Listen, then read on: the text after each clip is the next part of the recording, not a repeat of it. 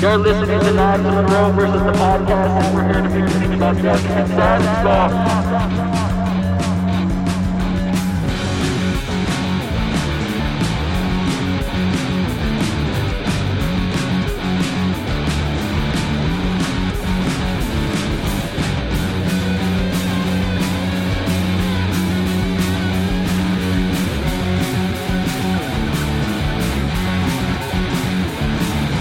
Welcome to another episode of the podcast. I'm Knives Monroe. How you guys doing? Hopefully you're doing well. This is a pretty interesting setup if you're watching this on YouTube, if I do say so myself. If you're on Spotify or SoundCloud or Apple Podcasts or wherever you get your podcasts, check out my YouTube because every now and then I upload the videos of this, and I love this setup. You know, when I moved into this house and all I cared about was the garage. I didn't care about tile or wood or carpet or all those things. I just cared about the garage because I needed a place to work. I'm a video guy, photographer guy, podcast guy, professionally and intimately. This is what I like to do. But I didn't have room in my old apartment. I mean, we were cramped. Like, you never know how cramped you are until you go back to it and you're like, how did I do anything there? So I'm very proud of this setup. And gosh, we moved here September. It's a couple days from February. So it took me a long time to get a setup to the way that I like it. And I actually got to give credit where credit's due. My son helped me. He was like, you got to do the Conan O'Brien setup, the Jimmy Fallon. He was like, you got to have the chairs next to each other and have a wide shot. This is my 14-year-old. I mean, he's a genius. I love him. Shout out to Aiden, which I have a super secret podcast that one day when with the right time I'm going to release, even though it's cringy as hell for the both of us, in which I had the talk with him. I had uploaded it once before. It got some feedback, but it's private because it's a very private conversation. Gosh, that's just a conversation for another time. A podcast that I'll bring back, you know, with his permission. If he's not into it, and he won't be, it'll never see the light of day. But it was a talk. It was the birds and bees conversation. So Aiden had the idea of you got to have the set up, and then you got to have your solo set up, so you can have two setups. And I'm like, I like the way you're thinking, you know. So credit where credit is due. So this is one of the most important journals that I've ever had that I have in my hands right now. And it's got so many ideas. I mean, I'd like to say thousands, but really, really hundreds of ideas. So I don't know what I'm going to talk about. You might have said, Knives, you call yourself a professional and you don't know what you're going to talk about? Wait a second, okay? Because I'm going to find it. Let's see. We're looking through it right now.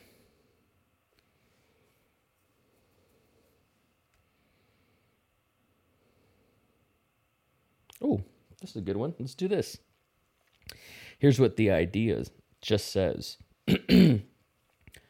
Aren't you sick of saying I could be doing that? What do I mean by that? We live in an era where there is an overabundance of content. Not just films, not just sports and 24-hour news, print, blogs, articles for days, tweets. You know, there's still newspapers and magazines and books. You know, I have a bookshelf of 100 books that I haven't gotten to. We live in an oversaturated market. Content is king, right?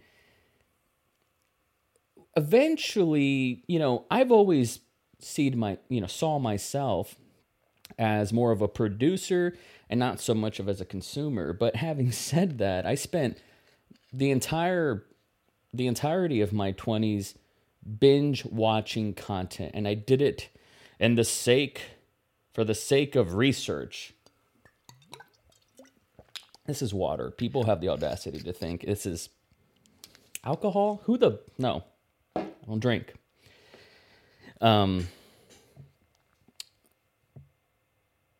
There's just so much content, and I have a lot of nerve to perpetuate that. Listen to my podcast. Like, I got something remarkable to say. But I've always seen myself more as a producer. Like, I like to create stuff more than I like to watch stuff at this point. You know, and this is a little cynical, but I feel like I've seen the best things that there will ever be. I mean, I'm fortunate enough to have lived in a time where Orson Welles did his thing. Francis Ford Coppola and Alfred Hitchcock and Martin Scorsese and Tarantino's about to hang it up, and Paul Thomas Anderson and David Lynch. And there was a time where none of those guys had ever made movies yet. But I'm in a time where I've seen all their work. I've been moved. You know, I got a list top 100 favorite movies of all time. I guess I got some time on my hands, right? But all that just to say, you know, I've given it a lot of thought, and I've consumed the best shit ever. I've listened to the Pink Floyds. I've listened to the Led Zeppelins, the Beatles, and, you know, the Jimi Hendrix, and just the Slayers and the Radioheads. And, you know, I know it's cynical. It's a little elitist. It's a little fatalistic, I know, but I've enjoyed a lot. And it's, you know, I'm fortunate. I consider myself a connoisseur. I like to absorb all kinds of media. I didn't do it to be entertained. I didn't do it to, you know, consume so heavily this content. I mean, almost like encyclopedic. You never know, like, how much you've devoted to film, literature, and art appreciation until you talk to people who have no fucking clue what it is you're talking about, right? And you're like, oh my God, I'm a nerd. And then, you know, there's always nerds inside nerds that, like, people that know more than you. I get it. But, you know, I always did it to grow, to know more. I always consumed, not to be entertained, not to be distracted. Those aren't dirty words. You know, those are lovely, valuable things. But I never did it to escape. I never watched multitudes of films and books to escape. It was to learn. It was to grow. I think in a lot of ways, if I do say so myself, I'm proud of this. You know, the story of Knives Monroe either is or will be a success story. And if I had to give the credit, what made me different, people will say, well, you're privileged in this way, and your mom was this, and your skin color was that, whatever. Honestly, I loved books. I went to books. I went to the school of thought, you know? And so I owe a lot of me getting out of my hometown and making something of myself, or having the desire or the vocabulary to even dream, to books, because I just threw myself in it when I was a child. And then as soon as I realized at 16, oh, I'm a filmmaker, it then became like the Matrix. You know, when Neo's like, I know Kung Fu, and he's just installing jujitsu and Kung Fu and drunken boxing and Taekwondo and Muay Thai, and he's just installing all these programs. I went to art for that. Now, the ratio, my consumption production ratio, has often been off balance, where the ratio is more, you know, I watch 5,000 movies for every one I've made. And I've only made 4 films. I mean, sure, I've made hundreds of YouTube videos and hundreds of podcasts at this point, but I'm not as prolific as I want to be. Hence the daily podcast. It's, you know, I have been doing more than I've been consuming, and it's good. I'm going to be 32. Like, you know, I don't think that I'm done learning by any fucking means. But I've also watched Apocalypse Now and There Will Be Blood 100 times. Like, I've seen a lot of great shit in my life. There's been some great things that already exist that I've yet to see. If movie production stopped today, I'd never catch up. It's an impossible game. But going back to this topic in this notebook here, eventually you get to this threshold where you start looking in other people's cups, seeing if they have more than you. You start getting jealous, green with envy. and saying, well, I wish I had what they had. You start getting petty. You start getting entitled. I'm guilty of this. I'm a human. You start saying, why do they have the shiny toys? Why do they have what they have? What do they got that I don't? Well, I've been doing this for a long time. Knives, if you're being fucking real with yourself, you've been studying nose deep in books and watching and listening to audio commentaries and other people on podcasts talking about what you want to do. You've been doing that more than you've been making stuff. Friend of the show, Dave Knopp Top, go watch his stuff. His whole slogan is go make something. I'm guilty of having been preoccupied with consuming, loading these programs after programs, feeling inadequate, like I'm overcompensating for my talent or my skills or my labor or something, but it's like, enough is enough. Go out and make something. It's hard to say I'm ready, because there's always a come down of, let's say you go film a wedding, or in my instance, I went to Hawaii for a week last year, and when I came back, like, I was exhausted, I was 5 hours behind or ahead. I don't remember. I think I was 5 hours behind. And so there's this lag time, and, jet lag is real, and, you have this come down, and you have to, like, go inside your cocoon and emerge as a butterfly again, right? And you have to strengthen that muscle. It turns into a callus after a while. The more prolific you are, the more, it's like running. First mile after a couple months of not running is hard, right? The first 5 miles is hard, but after a while it becomes second nature. Same thing with creativity. Freddie Wong from Rocket Jump and just the Freddie W, just OG YouTuber. I mean, he was just one of the best. I mean, he still is. He's just one of the best, but he inspired me. I think it was 2010 or 11, maybe even 12, and he had said, filmmaking is a language. If you don't speak it, you're never going to learn it. You have to practice it every single day. And it's true. And it's not just theory. Everybody thinks they know everything. Like, how much of your knowledge comes from repetition and experience and history? How much of it comes from that? If you just got theory to the table, that's cool. I'm going to take your ideas into consideration. I'm going to critically examine your ideas. I'm going to consider it. But your experience, man, people pay for experience.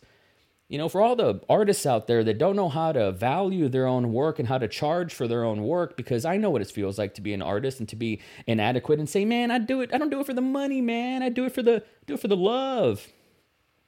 They don't pay you to do what you love. They pay you for the bullshit. They pay you because you've dedicated yourself to this craft, and it is a craft. They pay you because you're a dream interpreter. You know the language. Put the pieces together. You have the sixth sense. That's your mutant power. They pay you to do the thing, not to live your dream and to be happy. And that's the romantic part of all of us. So if you've ever given it thought, like, man, you could be doing something else. I want to be doing what they're doing. Why do they have it and I don't have it? You could be making films. You could be making songs. You need to tap into that. I remember, here's a perfect example, James Cameron's Avatar. Everybody wants to turn on this movie now. Like, it wasn't as good as I thought it was. Fucking whatever. I can tell you, when I left that movie the first time, December 18th, 2009, some things you always remember. I remember feeling like, I can never do that. If I had 10 lifetimes, I could never reach James Cameron's level. I don't have that imagination. He's a freak. I almost wanted to retire before I'd even gotten started. I was 21. I remember just feeling like, I can't do that. I can't do that. This is his follow-up to Titanic. I can't do that. But it inspires you, you love it. It's like listening to the Beatles Yesterday. Not everybody has to make Yesterday, but be inspired by it and contribute your chorus, contribute your verse to the culture, to the universe. Get it out of your head. Take the theory, and put it in action. That's what I did. I just looked at my notebook. You saw me do it. Flipped the page and was like, yeah, that's a tangent. That's something I could talk about. That's a podcast I could riff on. Go with the flow. Anyways, I could beat that topic into submission. I could bend it like a pretzel, make it tap, and squeeze another hour out of it. But let's be honest, I do this every day. There's more juice to that berry. Why squeeze it into a raisin when we got a tomorrow, right? So today's January 30th. I hope you guys are doing awesome. Follow me on Spotify, on YouTube, at Knives Monroe, on all the things, on TikTok. Follow me. Say what's up. Cool things are happening in February. I'm stoked. Valentine's Day. It's going to be a good one. I think I'm going to get some AEW tickets over here in Cedar Park, just 10 miles away from me. Watch some AEW live action televised event with my son. I'm stoked. I'm stoked for that. Got Brian Kern from the Common Chaos podcast who's going to be on my show. I'm stoked for that.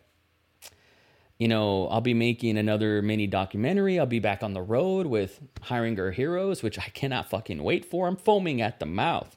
I'm chomping at the bit to get back on the road.